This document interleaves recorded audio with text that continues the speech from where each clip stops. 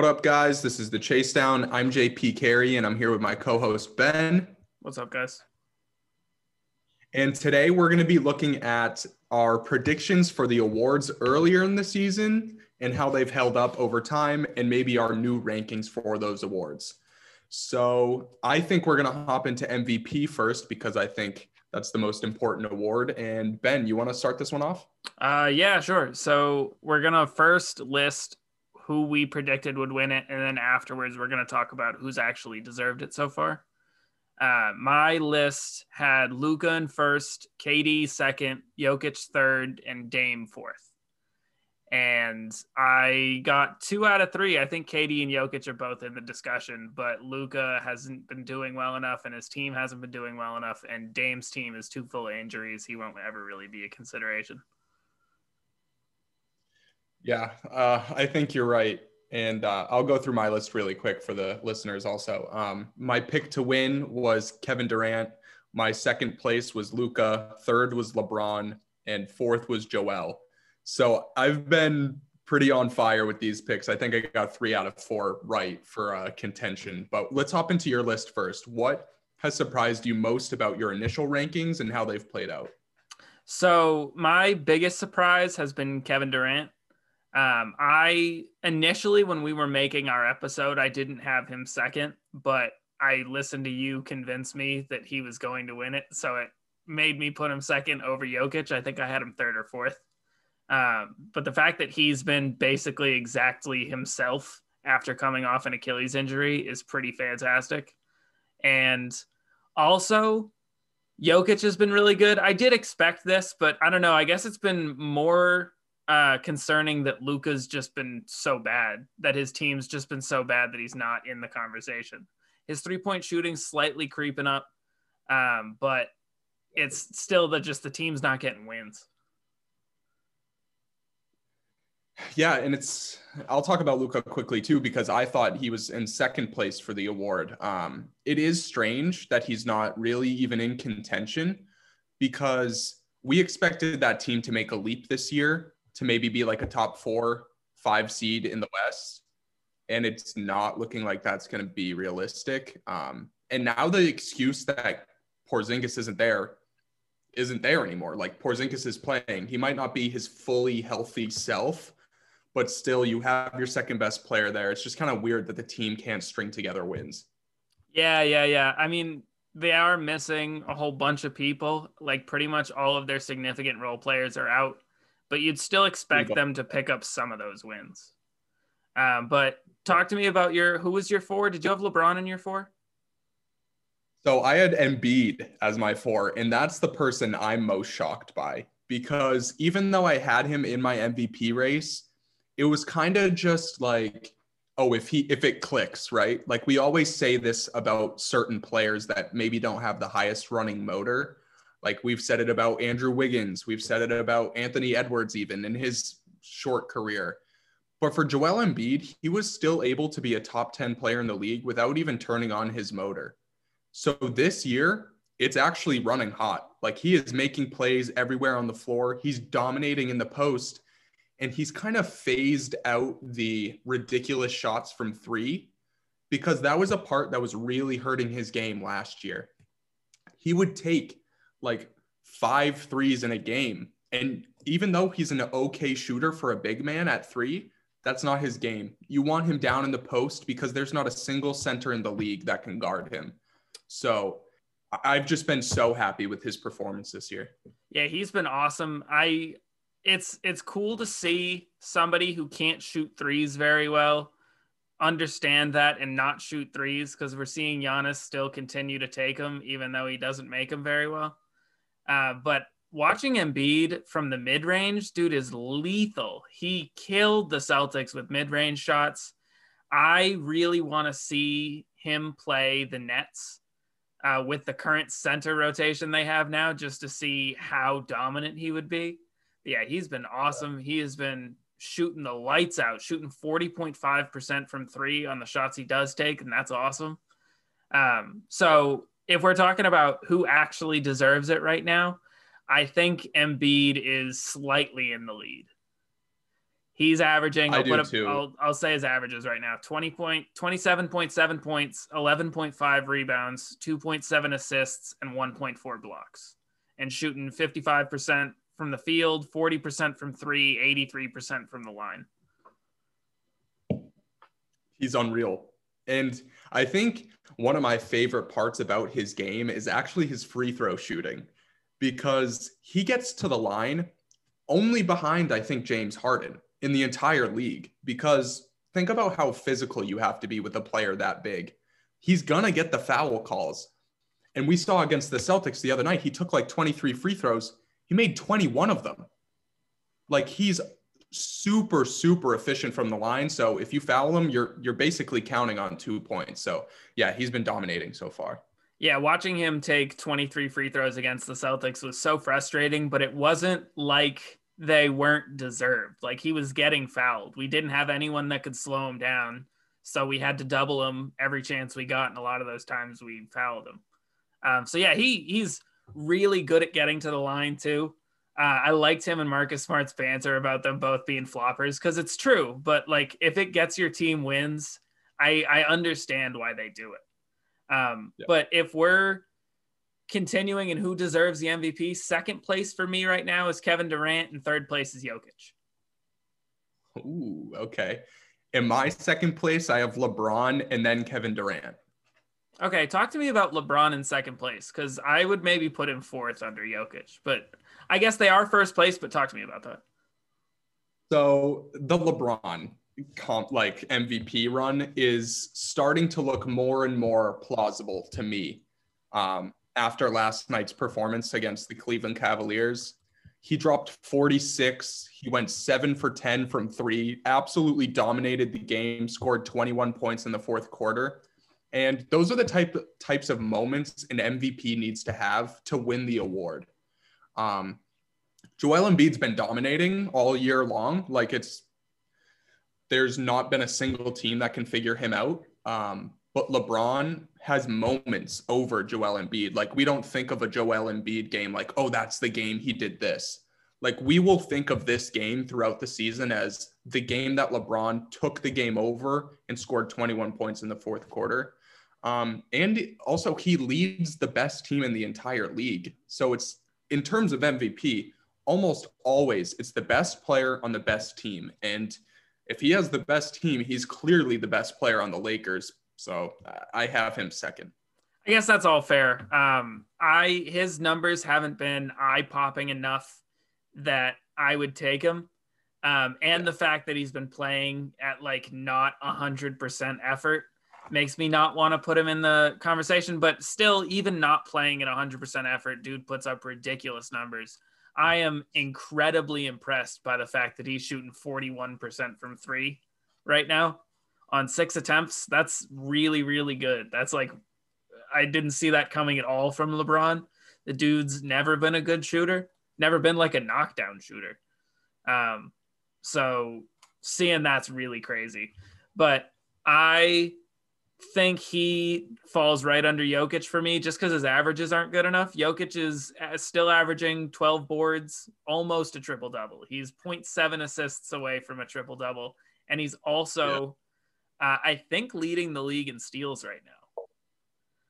Larry Nance. Oh, yeah, he's got 1.9. Larry Nance is up there. Larry Nance is first. But I was looking at advanced stats too. I don't know if you're really nitpicking at that point, does your guy deserve it if you have to go into the advanced stats? But he's leading the league in PER, which is a good measure of how efficient your player is and how well he fits your offense, how good he is for your offense. Yeah, so I'll talk about Jokic for a little bit too. I think what he's doing is historic. I think he's going to be an icon in NBA history. I think people are going to remember him as just like, how do you stop this guy? And just a super unique player. I'm so glad we get to watch him in person. But this season, he took his game up another level. And I don't know about you, but after last year's playoff run, I think he kind of hit his peak, which was like, he's a top 10 player. But I see some room to grow for him. Like, what he's shown us this season, I think he could raise up those ranks as well.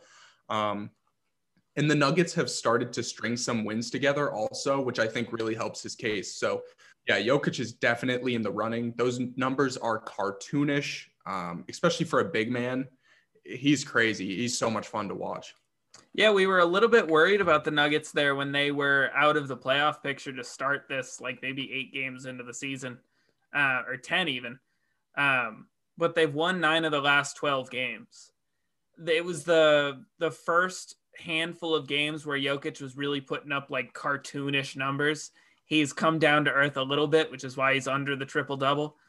But still, he's putting up ridiculous numbers, and his team's starting to crawl back into the top 3. If they could get there, I think, and he keeps up these numbers, I think he would have a better argument than LeBron. Currently, LeBron probably has the better argument because he's the first seed. Yeah. So the last player we've yet to talk about in our MVP rankings is Kevin Durant. What do you have to say about KD? The fact that he's shooting 44.6% from 3 and scoring 30 points a game, I love watching him play so much. The dude is such an amazing offensive player. I really, really hope he gets to stay healthy because I really love watching him play. Yeah, I'm in the same boat. He's in my top 2 favorite players. Kawhi's my favorite player again for people listening. But yeah, KD, like you said, he's so, like in previous episodes, you've said that he's one of the easiest going like offensive players you've ever seen. Like 30 just falls into his lap. And that is the best way to describe Kevin Durant. Like 30 points falls into his lap. Just like in the flow of the game, he takes over. And like I said, I had him winning MVP, so I had full confidence coming in him coming into the season.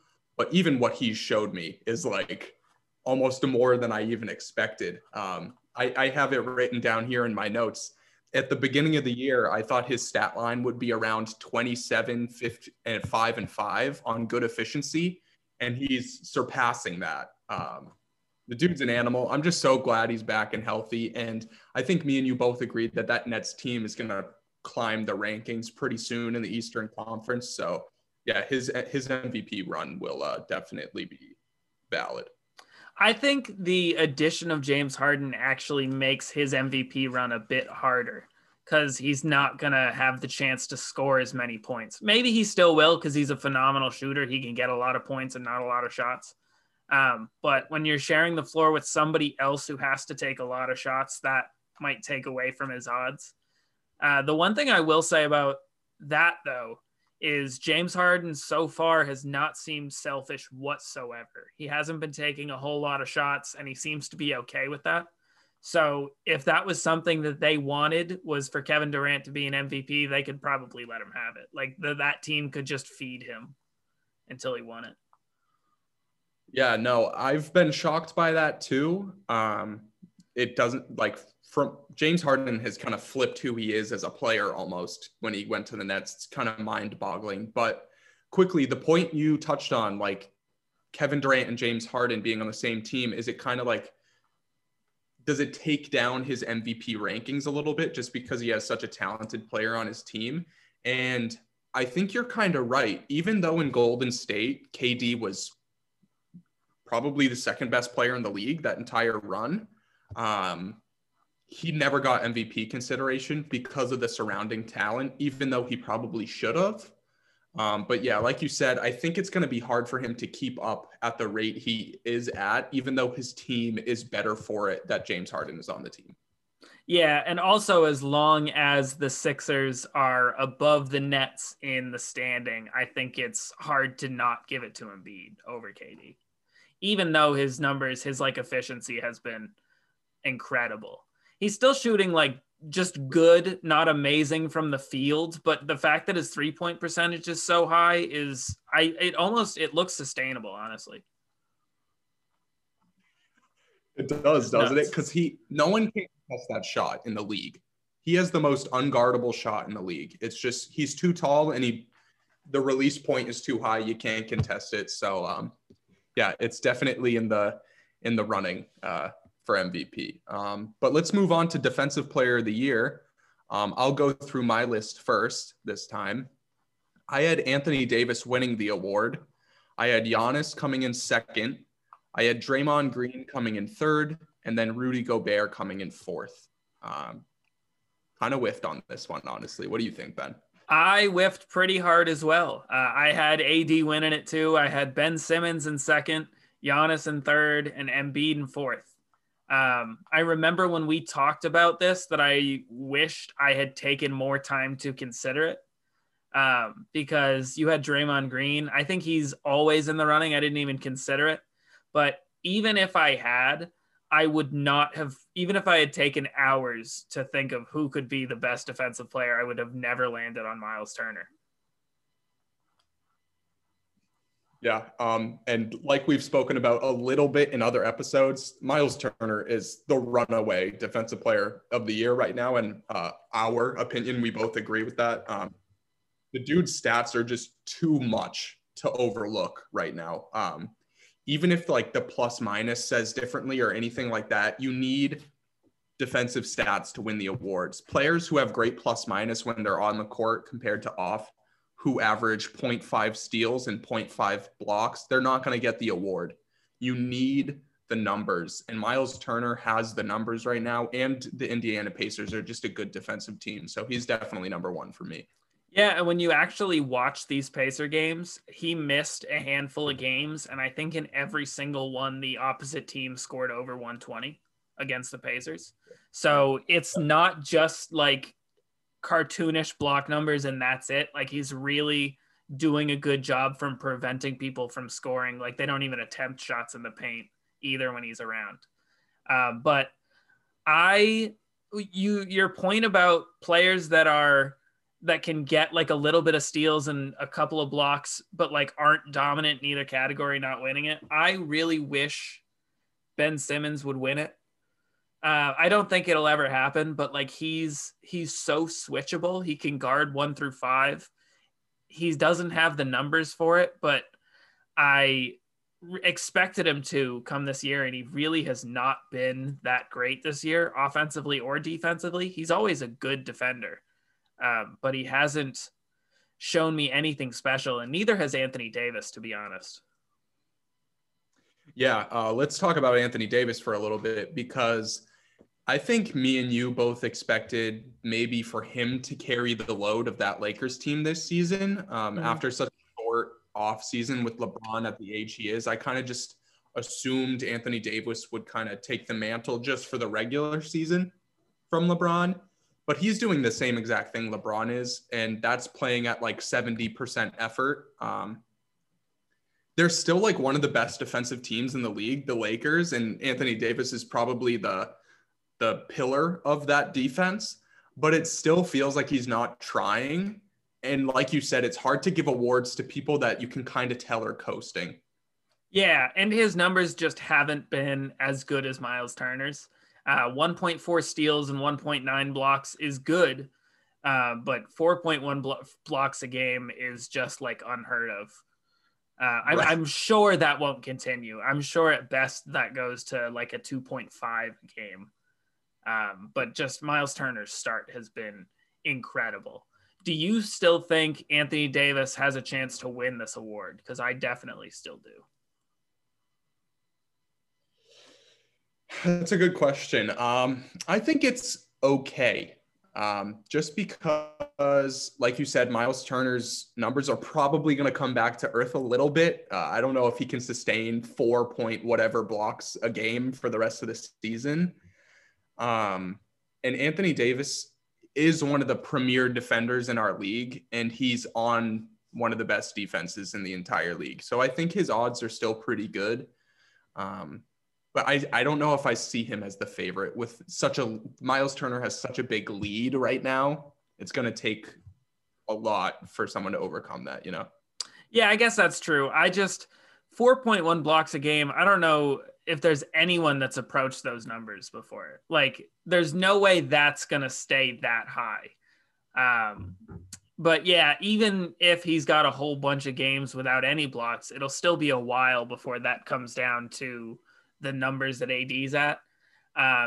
It depends on whether or not he turns up the intensity a little bit, because I think AD could get his block and steal numbers up as well. And the fact that he's an LA market means that he's going to get a lot of media attention for him to win the award. But right now, it definitely seems like Miles Turner is far and away the leader. Who are some people? Let me ask you. Who are some people that you see potentially challenging him, if anybody? So this is my list for the people who are in the running right now. In my opinion, it's Miles Turner at number 1, Rudy Gobert at number 2, Kawhi Leonard at number 3, and then Draymond at number 4. I'll get into Kawhi before I get into Gobert, because I think we kind of just know who Gobert is at a defensive player. Like, he's very similar to Miles Turner. He's a shot blocker at the rim who kind of just stops people from taking shots there. But I want to talk about Kawhi because a couple episodes ago, I said I passed on Kawhi as my favorite player because he stopped playing defense. Like, he started switching on screens a lot and not just locking down the best player like I used to love watching him do.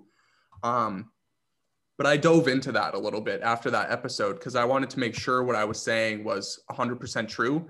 And it is. He is switching off screens. But something I found interesting is when Kawhi's on the court, they have the best defense in the entire league, the Clippers. When Kawhi's on the court, they have the best defensive rating. And when he's off the court, they're like number 23. And that alone is crazy because that still shows that he's a top tier defender in the league. And at the wing position, he can guard 1, 2, 3, and 4 just because he's like kind of muscly. He can bang up with 4s. He can't guard 5s, but he has the best hands in the league. It's not close. And I think Kawhi has the reputation too. You need kind of a reputation for Defensive Player of the Year. And Kawhi's got that. So yeah, I need to put him in the conversation. That's fair. Yeah. And he's averaging over 2 steals a game exactly. So he's always going to be an amazing defender. I'm looking at defensive rating and Miles Turner isn't in the top 5. He's 6th and he's barely 6th. So maybe I'm nitpicking a little bit, but Rudy Gobert and Anthony Davis are 1 and 2. So I still think that come the end of the season, when Miles Turner's block numbers are back down to normal, there's a chance that he doesn't win it. It would be cool to see them give it to a wing. I don't know that I know of the last time. I guess when Kawhi won it last time was the last time I can think of them giving it to a wing. For him to win it with like that big of a gap in between years would be really cool. But he is someone who always coasts as well during the regular season. He saves his energy for later in the season and then just basically for the playoffs. So if he does that, he doesn't deserve it. But I mean, there's still plenty of season. He may want to make a statement and make the Clippers the 1 seed in the West over the Lakers. So we'll have to see how much effort he continues to put in. Yeah, so who's your list of running contenders right now? Because I also have Draymond. So maybe I'll talk about him for a little bit. Draymond is just one of the most unique defenders we have in this league. At 6'6", he's able to guard 1s, 2s, 3s, 4s, and 5s pretty effectively. You don't want him on a point guard, but he can do it. He can he can patch together minutes on a 1, but he's not going to stick a point guard the entire game. But he is the defensive identity of the Golden State Warriors. And by himself, he has completely changed the team. I told you at the beginning of the year that team was going to miss the playoffs and that they were a G League team with Steph Curry on it. And he has made them look like a competent defensive team. And I think that's directly his impact. And I think something else that needs to be considered in this award is how you get others to play defense on your team, because Draymond is the defensive leader. It's unquestioned. And Andrew Wiggins, who never played defense in Minnesota, is playing defense. Kelly Oubre is playing defense. It's like everyone around him is playing defense now. And I think that's a lot to do with him. So he's got to be in the conversation, in my opinion. Yeah, those are really good points. If you value impact, like overall on defense, Draymond has a really good case because you could tell in those games that he missed, they had no defensive identity whatsoever. But no, but yeah, so he's definitely in the conversation. I think he'll continue to be in the conversation. But like as a bottom of the top 5 sort of. I don't have anybody else as a runner-up just because Miles Turner's numbers are so far and away the best. But I will talk about Draymond Green for a bit because it's impressive to me that not Miles Turner, but Andrew Wiggins is now playing really, really high effort defense. And I saw a Reddit stat about how he's had 6 games on the Warriors so far where he's recorded 6 steals and blocks combined in a game. And he only had 1 in his career in Minnesota. So the level of effort is obviously what that is, because he's always been an athletic, gifted player. He just doesn't care. So yeah, the fact that Draymond's made him care, and the fact that he's constantly coaching Wiseman, and we'll see how that develops over the season, he's definitely made probably the biggest defensive impact.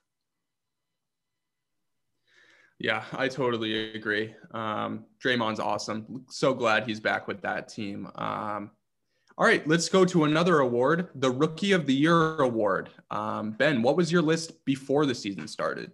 My top 4 is LaMelo Ball winning it, Obi Toppin coming in second, James Wiseman third, and Bol as the dark horse. And 2 of mine are so very off, and 2 of them are in the top 2. So I consider that a win, to be honest. Yeah, I'm kind of in the same boat. 2 of mine are pretty off, and then 2 of them make sense. So in first place, I had LaMelo Ball winning it as well. James Wiseman was in second. Isaac Okoro was in third. And then Denny Avdia was number 4. So I missed on that pretty bad. Isaac Okoro really fooled us in that preseason, didn't he? Yeah, the shooting in the preseason was way better than advertised. Ben, get into your people who you think are leading it now. I think the top 3 for me right now are LaMelo Ball first, Tyrese Halliburton second, and then maybe James Wiseman third. I think you can argue a third. But I think LaMelo has been the overall winner so far. I think his entertainment value puts him first in the conversation, even despite his stats. The fact that he's such an entertaining player makes him the front runner, but he's also putting up great numbers and he still hasn't earned the starting spot. So I think there's more room for like opportunities for him to make. All right. I'll talk about my list really quickly. I have Tyrese Halliburton 1, LaMelo 2, and then James Wiseman 3. But I'll talk about LaMelo quickly. I read an article, or I don't know, it was either, I don't know, I read something where it was JJ Borrego, the coach of the Hornets, said, you're not going to come off the bench in 20 minutes and have 5 turnovers. That's not going to work for me. So they've been cutting LaMelo's minutes actually as of late, which I think is interesting. But like you said, his entertainment value is unreal. The dude he's fun to watch. He makes crazy passes. He takes crazy shots, and sometimes he makes them. I think just on pure entertainment value alone, he has a real shot to win it. But I want to talk about Tyrese Halliburton because we were on him. We had a conversation about him earlier in the year, and he's just the most impactful rookie in this class by far, I think. He just makes winning plays, and he still hits clutch shots for this team. And even though Sacramento is not a competitive team, he is, like, on some nights, he is their second best player as a rookie, behind De'Aaron Fox. So I think it's got to go to him just because of the rookies, like other rookies' performances. Yeah, if you're weighing impact, he's definitely the front runner. His points per game is like pretty identical to LaMelo. He's averaging less rebounds and less assists. So if you're looking at pure numbers, that's kind of where I put LaMelo first, because rookie of the year, they usually don't care about context. which is always frustrating when you see somebody who balls out on a terrible team, and just because his usage rate is so high, that's why he wins the award. But that hasn't been Haliburton or Ball this year. Haliburton has, you're right, he's been playing really good winning minutes for his team, even though they're not a great team. And LaMelo, the same thing. The Charlottes are just kind of a mediocre team, but he's been putting in good minutes. I don't know, man. I think either of them have a shot. I would honestly give it to LaMelo just because the points, rebounds, and assists favor him. But if they look at impact, if they actually take context into account, Tyrese Haliburton's definitely the leader. I think somebody, though, that will make a push to fight with these two is Cole Anthony. With Markelle Fultz being injured, with the step up he's taken with the game winner he hit the other day, the confidence he's got, I think there's a chance that he climbs up and averages more points than both of them. I don't know about the other stats, but his assists have been pretty good too. So I guess we'll have to see. Yeah, I think you're right. We both mentioned that a couple weeks ago, that we thought he was a dark horse for this award just because of Markelle's injury. And he is exactly what we thought he is. He's an effective scorer in the league. He's just very athletic and he's got a decent jumper. So he's going to score his points. And yeah, I think he's definitely in the running for this award. But I want to go quickly back to the numbers aspect you talked about with LaMelo Ball and Tyrese Haliburton. I'm curious to see how much they care about efficiency in the Rookie of the Year race, because Tyrese Haliburton's shooting 50, 40, 80 right now, and LaMelo's percentages are nothing close to that. So it's interesting to see what they'll value, if like a player taking shots and making them more, or rebounds and assists. You know what I mean? It'll be interesting to see what number they put more value into. But yeah, I want to talk about James Wiseman a little bit too. James Wiseman has like 3 or 4 moments a game where you're just like, holy shit, that's incredible. But he's been struggling as of late. They just replaced him in the starting lineup. Kevon Looney is now the starting center of the Golden State Warriors. And I think that almost guarantees him to not get Rookie of the Year. Even though he's insanely talented, I think just the trouble he's having on defense as a rookie big man, which seems to happen to every single rookie big man. It seems like a kind of a trend. They don't really know how to play defense when they step into the league. But I think as long as he's on the bench, it's going to be hard for him to win the award. Yeah, you're definitely right. He has absolutely struggled on defense. And as much as I think Draymond coaching him will help him in the long run, I don't think that they'll trust him enough to give him the minutes he would need to win Rookie of the Year. So you are right there. Your first point, it's interesting the way these awards work, because the Rookie of the Year doesn't always go to the best rookie, and the MVP doesn't always go to the best player, because LeBron's the best player every year he plays, but he doesn't win every MVP. So Haliburton's definitely the best rookie out of this class this year. I don't think that's an argument. But it will be interesting to see if that is enough for him to win the Rookie of the Year, even when his stats, his just raw stats, aren't as high. His efficiency, I think right now, you can't give it to LaMelo Ball over Haliburton, just because I went and looked at the efficiency, and LaMelo is bad right now. Like, not average, he's just bad. And Tyrese Haliburton is great. His efficiency is great. But yeah, it will be. I am interested to see if that's something people care about, or if it's just the highest usage, most points per game guy that they give the Rookie of the Year to. Yeah, I'm exactly the same. It's going to be super weird. And someone I just want to have your opinion on really quickly before we move on to most improved is Anthony Edwards. Me and you spoke about him a little bit at the beginning and said he's kind of proved us wrong. And I think he's maybe proved us right the way he's been playing as of late. What's your opinion? He's shown a lot of flashes. He's had a lot of really cool dunks.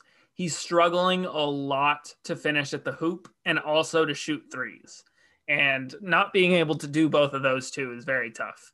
when he just goes up and dunks it, he is pretty hard to stop. So I think he's just got to be a little more explosive and his field goal percentage will go up. But yeah, he's not in the rookie of the year conversation, even though he's averaging the highest points per game. And honestly, I don't see that going anywhere. Even though Minnesota is a garbage team and they can play him literally every minute if they wanted to, he's just not as good of a player as some of these other guys. He hasn't been so far. I'm curious to see where his growth goes, because he doesn't seem like a fluid shooter. He's got lots and lots of confidence, but he really is going to need to take an entire offseason to learn how to shoot well, because his shot's not the prettiest. I mean, it's average, but it just doesn't go in. I really wonder where his development's going to come from. Yeah, and I think something that I've noticed is that earlier in the season, when D'Angelo Russell and Karl Anthony Towns were on the team, is when he was most effective. I think as a rookie third option, I think he is a good player. But as like the number 1 or number 2 option, which he is right now, it doesn't make sense. He's too inefficient. He's a shot chucker. He is. He just kind of throws it up there, and you every time he chucks it, you don't really think it's going to go in.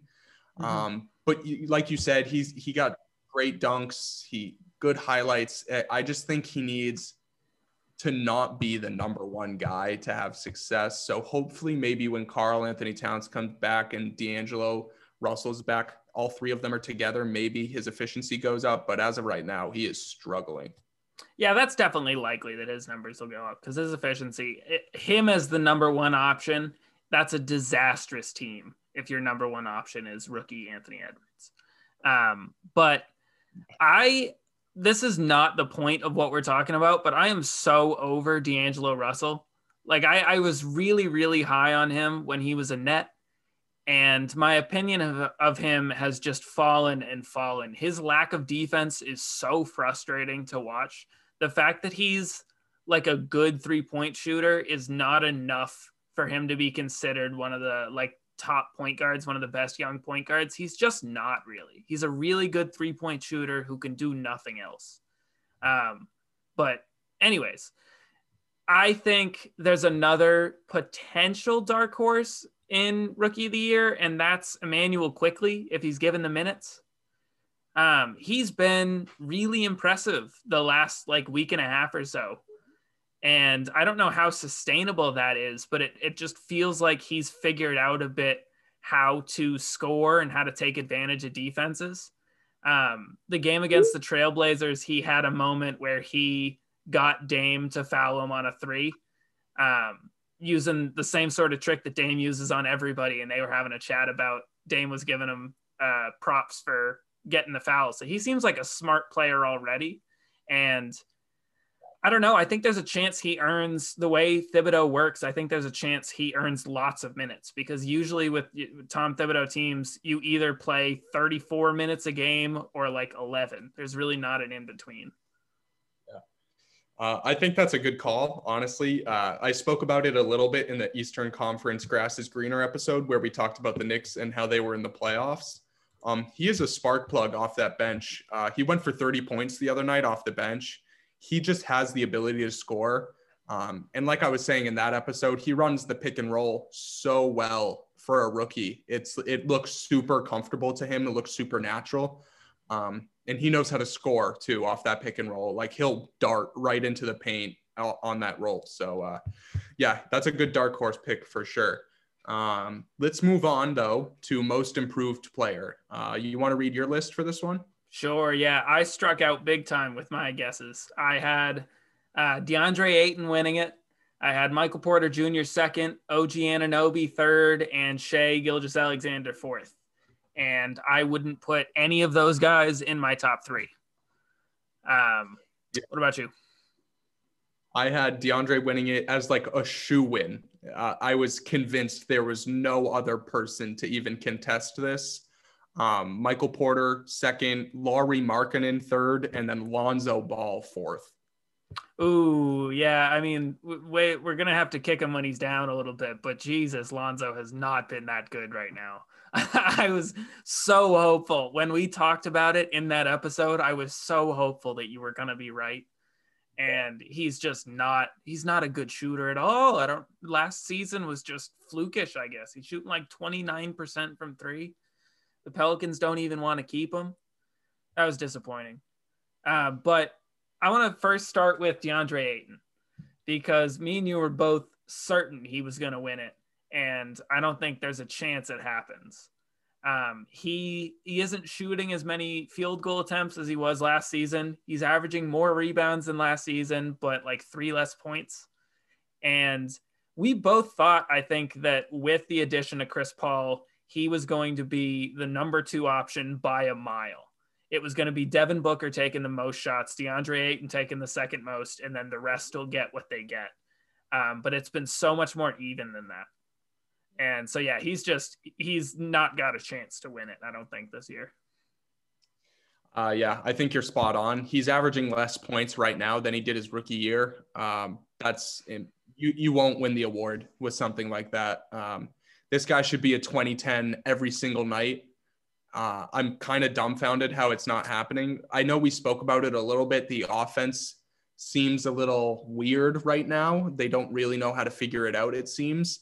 But still, I mean, just looking at him, he's so physically gifted. He kind of reminds you of like a Joel Embiid just because out there on the floor, he's just bigger than everyone. So you kind of expect him to like toss his weight around. But he's pretty docile out there on the court. Like he doesn't really take the shots he needs to take. I'd love to see them get him involved in the alley-oop game more too. But yeah, I don't think he has a chance to win it either. Yeah, so I pay attention to Phoenix Suns Twitter and Phoenix Suns subreddits just to see what they're talking about because I do love this team. And they are as hard on DeAndre Ayton as anybody is. And one of the other games, he actually popped off and did really, really well.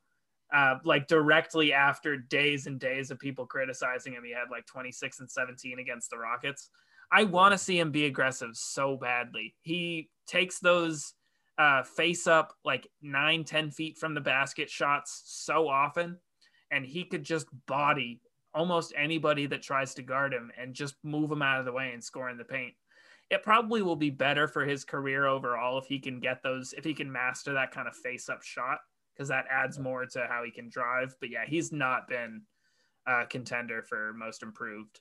My top 2, I don't even have a third. I don't know if you have one. I would love to hear it. My top 2 are Christian Wood and Jerami Grant. Okay.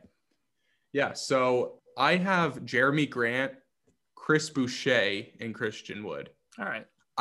I don't think Chris Boucher has a chance to win it, but he's going to get votes just because of how well he's playing this year. Yeah, I think that's fair. He's been, they've needed pretty badly. The Raptors have needed pretty badly a center, and they've been giving him more minutes than he probably should be playing for the team, but he's been doing pretty well. His block numbers are pretty good. His 3-point shooting's been pretty good.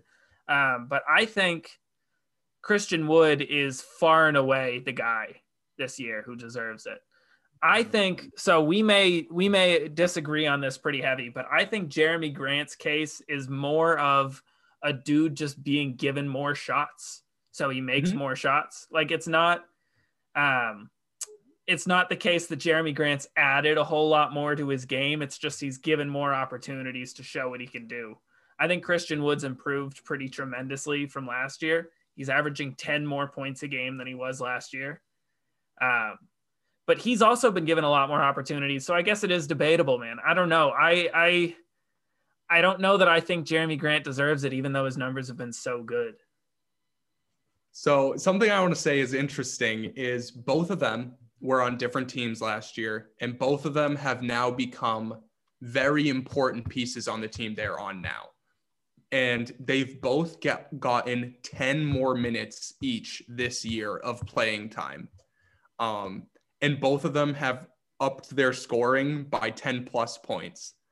So their cases are almost identical, really. It's pretty strange. Christian Wood like just as a player is so unique. I love his game. And I feel like Jeremy Grant, like you said, is kind of a known commodity just because we saw what he was on the Nuggets and we know what his game is. He just wasn't the number one option, so he couldn't go out there and score 24 points a night. But we knew his game. I think Christian Wood is more appealing as this award winner just because we had no idea who this guy is because he was on a Detroit team that no one watched. Yeah. I agree with you there. Jeremy Grant, if you watched him on the Nuggets, I don't think a lot of what he's doing is surprising. The fact that he's upped his rebounding numbers and the fact that he can make good kickout passes for assists, I think that's really impressive.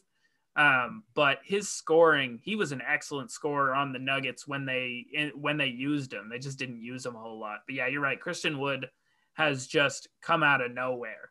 I think that's what you see a lot with most improved players is not somebody that's given a bigger role on a team and does well in the bigger role, but somebody who nobody was expecting to do well. That was the Pascal Siakam situation when he won it.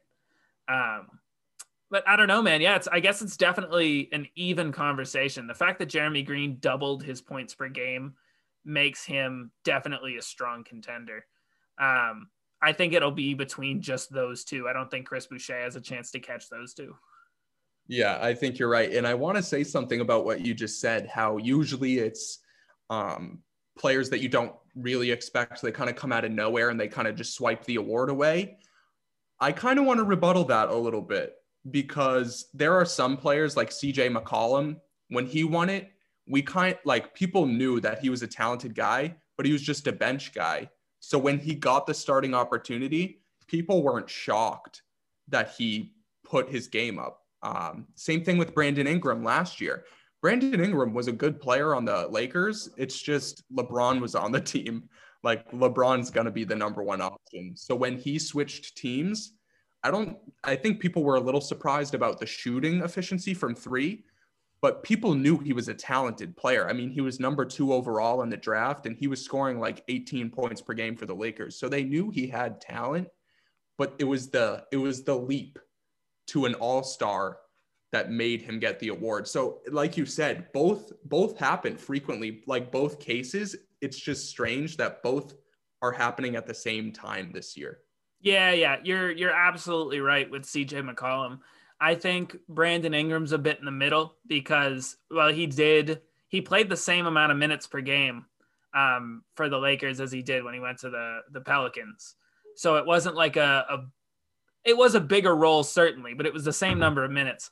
And his 3-point shooting, his form transformed a lot, and it was so much better.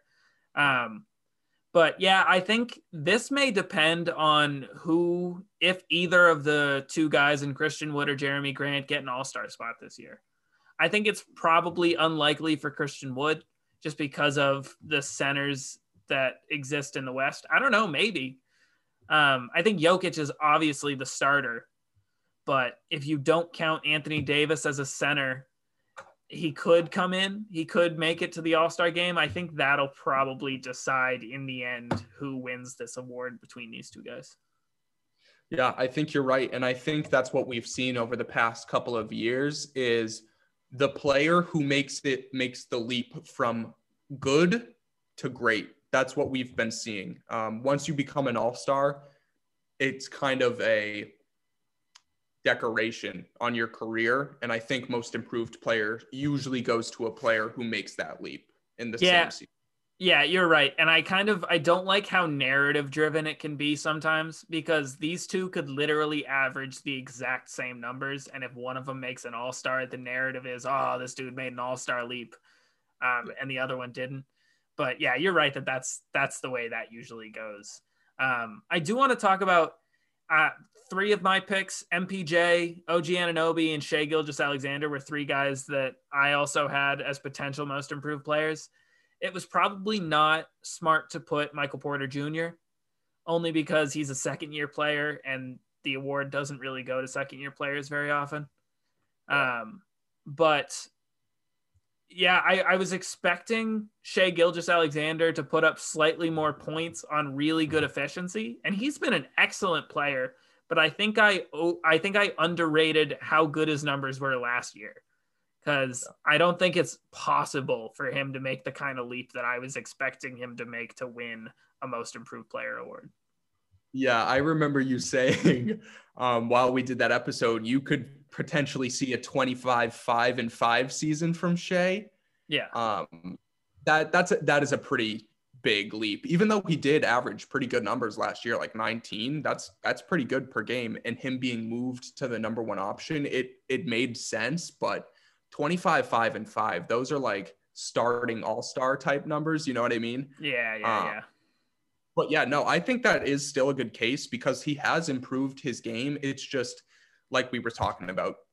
Jeremy Grant and Christian Wood are on a different level of improvement than the other players we spoke about. Yeah, you're absolutely right. I want to talk about Lonzo Ball a little bit before we move on because, like you said, we have to kind of kick him while he's down. This is my little blurb that I wrote at the beginning of the year. With an improved jump shot and his unique passing ability, I think that's very exciting with the team around him, and I think a lot of highlights will promote him for Most Improved Player. None of it's happened. His jump shot is not improved. Like you were saying, it's almost back to what it was 2 years ago, which is he's one of the worst shooters in the entire league. It's strange to see such an aberration from a player in a season because last year he shot 38% from three, which is like close to sharpshooter, which is like Lonzo Ball is nothing close to a sharpshooter. But that last season, it was looking like he was making that stride. And now it's back to normal and it's reverted back to normal. And we spoke about it briefly. The Pelicans are looking to ship him this year. It's just, and he's in a contract year too, so he's going to get paid very, very little. This is tough to see for my guy Lonzo. Yeah, man, I was so high on him coming into this year. I wanted him to be so good. The Pelicans needed him to be so good, and he just hasn't. He's still, I think the thing about 3-point percentage, if you just look at the percentage, it can be a little misleading because I think the majority of his makes last year were wide open, nobody near him sort of threes. And when people see that you're a 38% 3-point shooter, they now don't let you get those threes. So you have to create them on your own. And his step back just isn't good enough. It was good. It was really good at the college level. It just hasn't translated to the NBA. I'm worried about him come this offseason. I was really expecting him to do really well and then get really good money for a team that needed a point guard. And I don't see him as a starting point guard anywhere right now. Like, I think the Bulls could use a dude who could facilitate the offense, but I don't think they go after him. I don't know, man. He's been so bad. The dude has such potential, is such amazing potential. He's still a good defender and he's such a great passer. Yeah, I don't know that I ever see his shooting getting to average in the NBA anymore. Like maybe it'll go to 30-ish, but it's just been so bad. I really, really hope that he can figure out a way to turn it around. Yeah, I'm with you. He's such a unique player that I kind of root for him just to succeed. And it's funny, like what you said, those jump shots that he was getting last year, they may have been misleading because Brandon Ingram was the number one option, tearing up the league last year. Zion, for the few games he played, forced everyone to look inside the paint. Lonzo was probably taking wide open threes, like you said, and his dribble package like isn't enough to get by good NBA defenders. Like you were saying, the step back was good. It's not a great move. It's a good move. And that's kind of his go-to. He doesn't really have like any other moves to get by defenders like that. So it's just tough to see him kind of decline back to what he was a couple years ago. I think a team's easily going to take a chance on him for low money this season just because he has the pedigree of a number 2 overall pick, and he showed flashes last year. But man, it sucks to see him revert.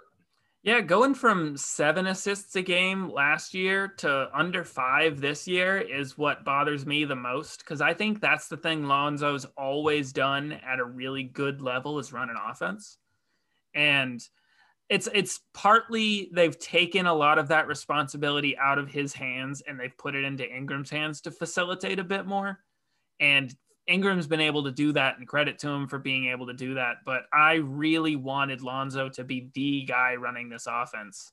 And yeah, I think his aggressiveness is never going to be good enough to around the hoop to where he can actually average a lot of points. I think 12 points per game may be what you see out of him forever. He's also just such a garbage free throw shooter. I don't know when this reworked shot is ever going to translate to his free throw shooting, but I wish it would happen soon. You do not see this kind of god-awful free throw shooting from point guards. It is ridiculous. Quickly on that too, before we move on, is the free throw attempts per game. He is averaging 1 free throw attempt per game. Mm-hmm. 1. That means he's getting fouled and going to the line once every 2 games. That is it has to be the worst number in the league for free throw attempts. Like for starting level players, it has to be. Yeah, man. It's all because he's not aggressive enough. It's like the same thing with Ben Simmons. Ben Simmons doesn't want to drive into the paint because then he's going to get fouled and he's going to brick his free throws. You want him to just like understand you're a bad free throw shooter. Fine, still be aggressive. Don't lose the aggressiveness because you're scared to go to the line in clutch moments. I think that's exactly the problem. Is he just doesn't want to be at the line ever. But yeah, that frustrates me so much. That's something that I feel like almost has to be fixed over an off season. But maybe, I mean, we've seen with some guys that it's just not a fixable thing. Like with Giannis, free throw shooting is just not fixable. I don't know. Maybe it's harder than I'm giving it credit for. Yeah. So that is our most improved conversation. Before we move on, I just want to sneak Jaylen Brown in there as a Celtic. He's really picked up his game this year. But let's move on to 6th man of the year. I biffed hard on this. I'll read my list first. Jordan Clarkson as the winner, which I think is actually correct. But then my other 2 picks are Brandon Clark, who started for the Grizzlies this year because Jaren Jackson Jr. is out. And then Lou Williams, who is garbage. I don't know. He's not. I don't really notice him in the league anymore. So yeah, that's my list. Yeah, my list isn't much better. I have Jordan Clarkson, Dennis Schroeder, who is not a 6-man anymore. He's a starter, and Spencer Dinwiddie, who's not going to play the entire season. Nice. Yeah, so if we're getting into who we actually think deserves it, I think Clarkson is number 1. I don't really have a concrete list here outside of number 1, but I have Shake Milton, number 2. Yeah. And then Dragic number 3, because the Heat have still not used him as a starter. He's still been a 6-man. And in the games where he's been a 6-man and Hero's been healthy, he's been really good off the bench for them. Yeah, that's a good list. I respect that. My list is Jordan Clarkson 1, Chris Boucher 2, and Goran Dragic 3. So I want to touch on Jordan Clarkson a little bit because I threw shade at him over the offseason. I did not like the contract he got. I know I spoke about it briefly, but he is living up to what I said a couple of days ago in the Western Conference grass is greener. He is just this automatic microwave off the bench. And for the play style the Jazz have adopted this season, where it's just chuck as many threes as you possibly can, he fits that mold because that is his gameplay. He is there to just shoot and shoot and shoot. And that's what he's doing for that bench unit. So his numbers have been pretty impressive too. He's averaging 17 points per game off the bench on pretty good efficiency. He's shooting 96% from the line right now. I think that'll probably go down, but that's very impressive. Yeah, I'm very impressed with the way he's playing, and it looks like that contract is worth it. Yeah, Clarkson, I think on a different team, Clarkson wouldn't really have a chance to win this award. I've really been impressed with the Utah Jazz offensive system because you're right that they are just shooting threes like crazy, but they actually generate a lot of wide open threes. Like so many of these are pretty much entirely uncontested, which is why he's shooting 41% from three on 7 attempts a game. Um, the thing you see with a lot of guys who shoot really high percentages is they only take like 3 threes a game, and it's just like all the wide open ones. That's basically how Seth Curry became the league leader in 3-point percentage, was he only took wide open threes.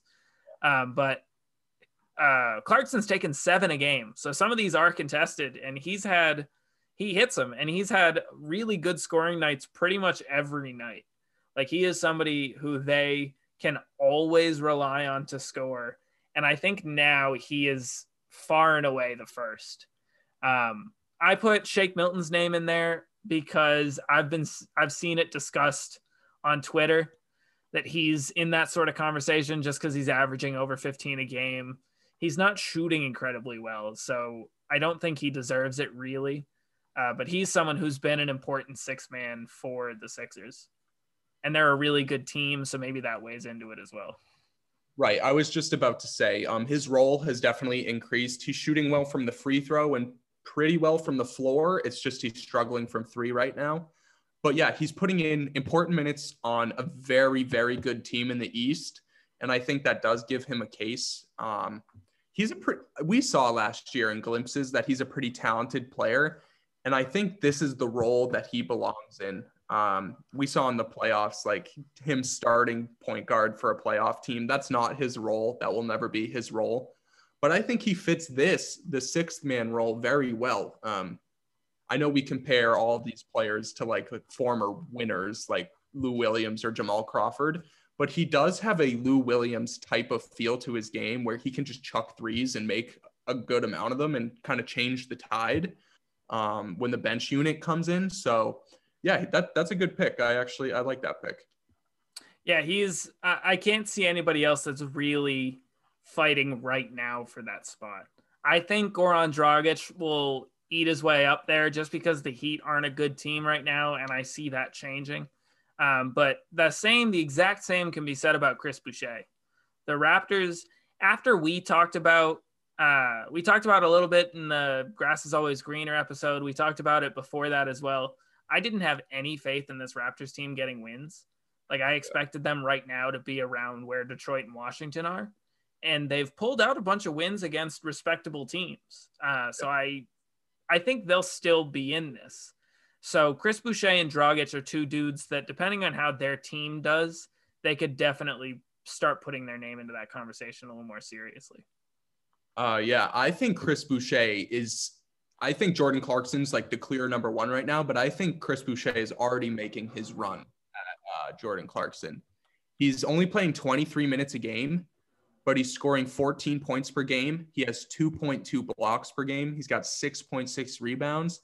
And his efficiency is kind of mind-boggling at this point. I think it'll probably come down, but from three, he's shooting 45%. And then his just overall field goal percentage is 55%.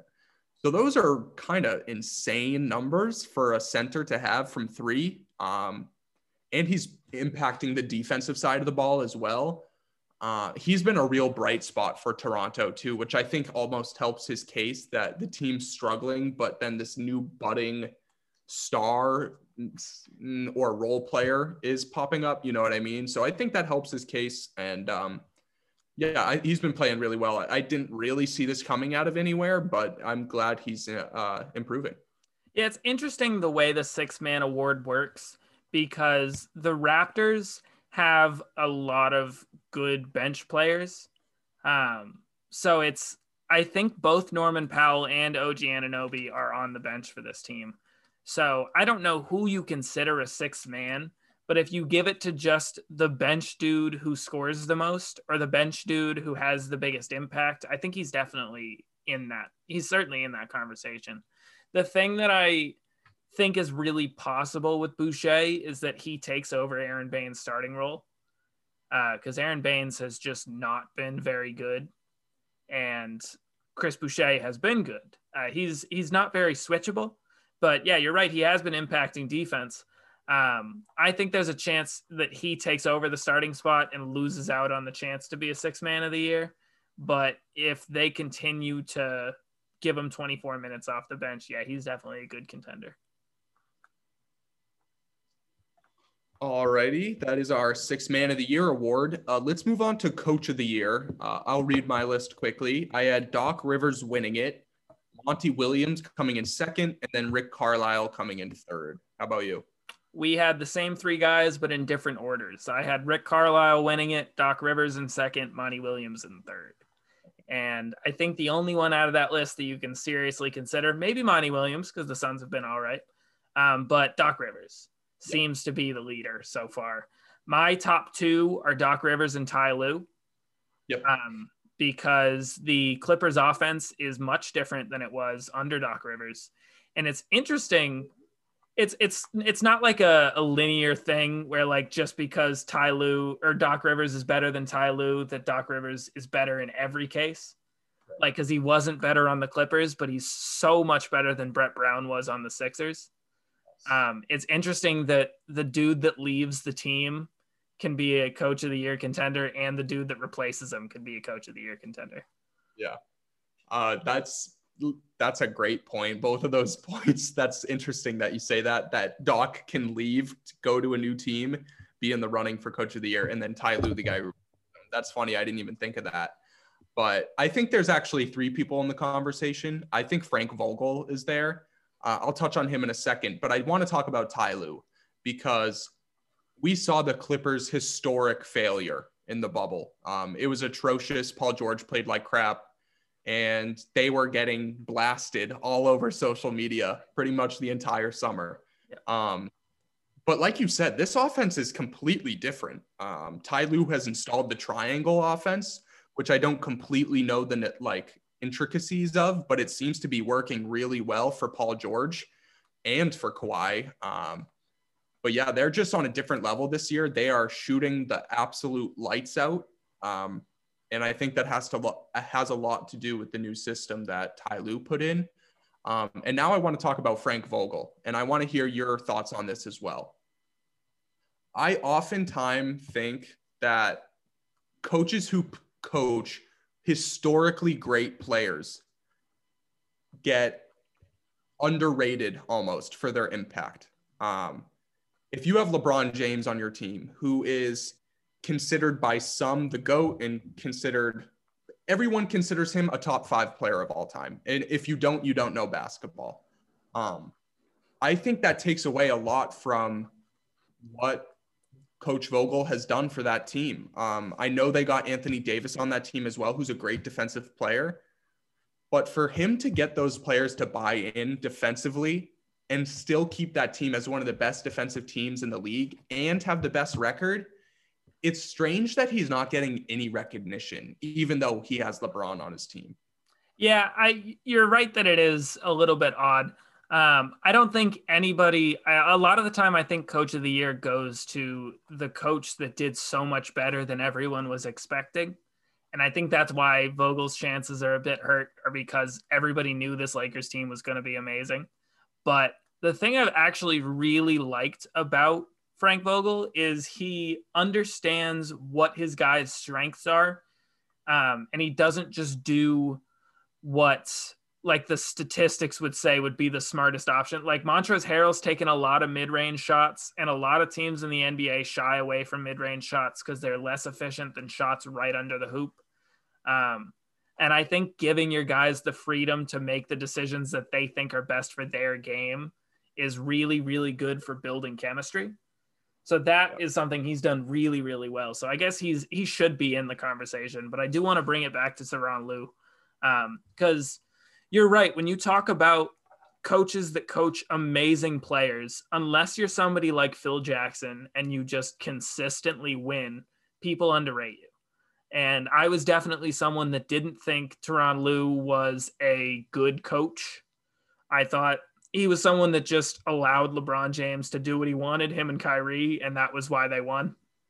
but you can tell he's making changes, and they're positive changes. The triangle offense is best used when your team doesn't have a facilitator, like a really true point guard, because there's just a lot of fluid ball movement going on in your offense without somebody who could just be a ground pound dribble guy.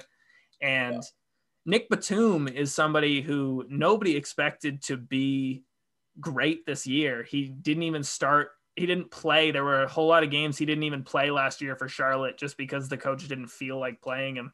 And he has had a resurgence this year. His assist numbers have been great. His passing has been great. And they're another team like Utah that generates a lot of wide open threes. So if you're talking about system, Frank Vogel and Tyronn Lue are definitely two dudes that deserve it. Doc Rivers, though, is a third who I think they all absolutely are fighting for this spot, because Tobias Harris is a absolutely different player than he was last year. He's shooting phenomenally, and they're using him the best way that they can. Joel Embiid has been amazing, and he's been dialed in every game. And I think a lot of that credit does have to go to Doc Rivers.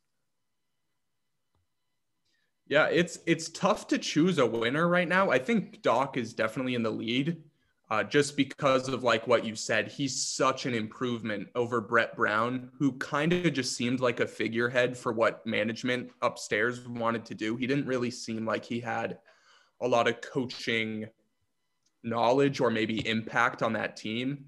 But Doc is respected through that locker room. You can just tell the way they're playing that they want to play for Doc. Ty Lue too. I mean, for Ty Lue to help Paul George rebound from what probably was the worst moment in his NBA career and make him an MVP, like perimeter, like he's in that conversation right now, Paul George. That's pretty impressive. And like you said, with Nick Batum and players like that just coming out of nowhere and putting up good minutes again, it's pretty impressive. He's done a great job with that team. Yeah, you're right. Nobody really is a front runner for this award right now. It's tough because literally all three of those teams are first or tied for first in their conferences. So who do you give it to if the best player or if the best teams in both conferences have coaches that have drastically changed the system? It's hard to know who to really give it to. I don't think it'll go to Frank Vogel. Doesn't matter how good the Lakers are. People expected it. So he's just not going to get a whole lot of credit. I think Doc Rivers may have the edge over Tyronn Lue just because I know me and you expected the Sixers to be an amazing team, but we expected it last year and they just weren't. But I know around the media that wasn't really the consensus, that the Sixers were going to be the team this year. Yeah. All right. That is our Coach of the Year conversation. And let's move on to Executive of the Year. I know both of us only had one at the beginning of the year, and that was Rob Pelinka. And I'll just talk about him quickly. I think it's still him for Executive of the Year. I think there's a close second, Lawrence Frank, who is the executive of the Clippers because of how they're playing and the additions, all the changes to that team that happened this year. I think that's great, but it's really between these two. I mean, the Lakers and Clippers are battling for the 1 seed in the West as of right now, and both of them are playing out of their minds. So it's kind of hard to choose between these two, but it's definitely one of these guys. Yeah, I think it probably has to be Rob Pelinka. The Clippers didn't really make any big change. I guess they made a coaching change, and that has been major for them. But getting Schroeder and getting Montrezl Harrell was huge for this team.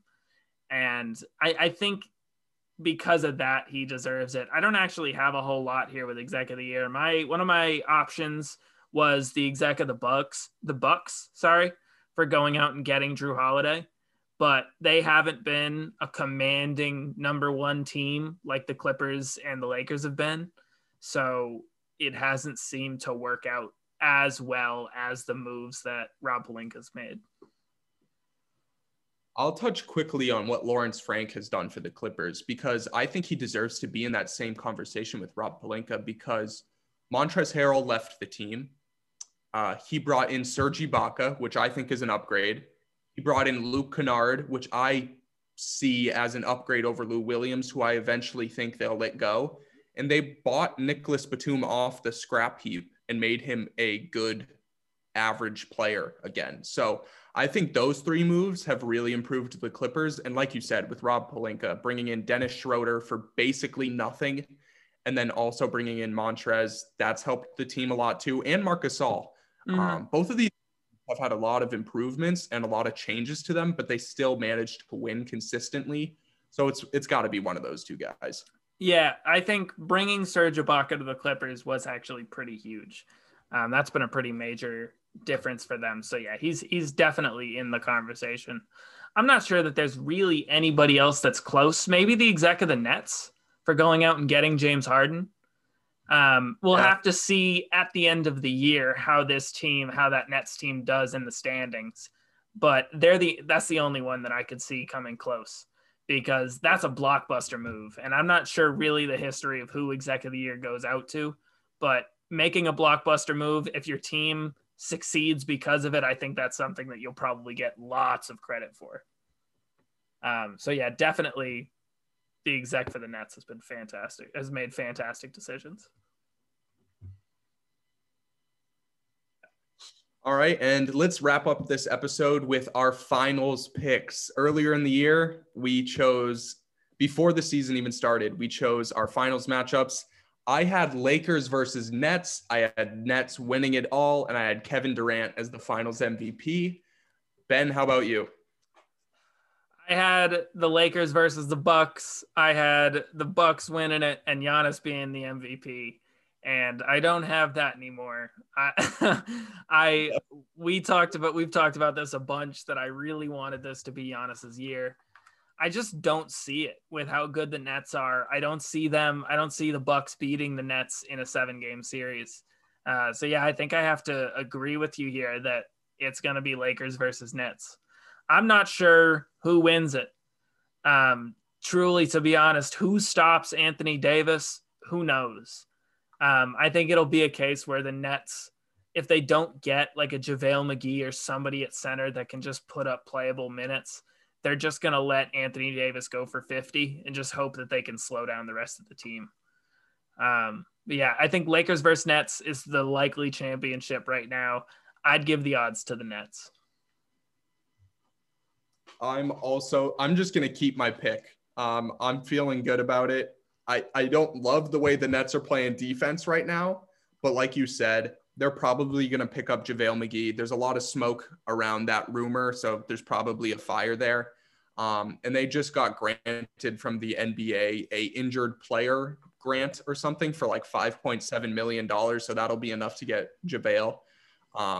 Yeah, I'm going to stick with my pick because that star power is unreal. And if they even slightly fix that defense, I think they're going to meet the Lakers in the finals. And I think Kevin Durant will just take over from there.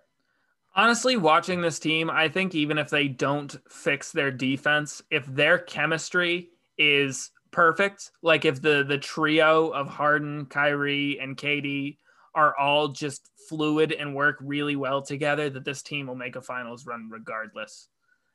They also just picked up Norvel Pelle, who was the rookie for the Sixers last year, played good minutes. He just fouled everybody. He just couldn't stay on the floor, but he put up really good block numbers in the minutes that he played. I don't think he'll be enough. I think you do need a veteran presence in JaVale McGee for this team to, I mean, maybe not only JaVale McGee, but you need somebody who's got a really good idea of what they're doing on defense for this team to be far and away the best team in the East. Yeah, I totally agree. They just need, I think the chemistry is an interesting point, but I think to win the finals, they'll need to get their defense shored up a little. But yeah, guys, thank you for listening. This was the review of our NBA awards episode. Thank you guys for tuning in. Ben, any finishing words before we go? I'm wondering when we look at this next. Do we check this out during the All-Star break and see how they do? Because I think that'll probably be the best. Maybe once at the All-Star break and once at the end of the season, we'll figure out how our predictions have been doing. I think that would make a lot of sense. Let's put it there. That makes sense. All right. All right, guys. Thank you for listening, and peace.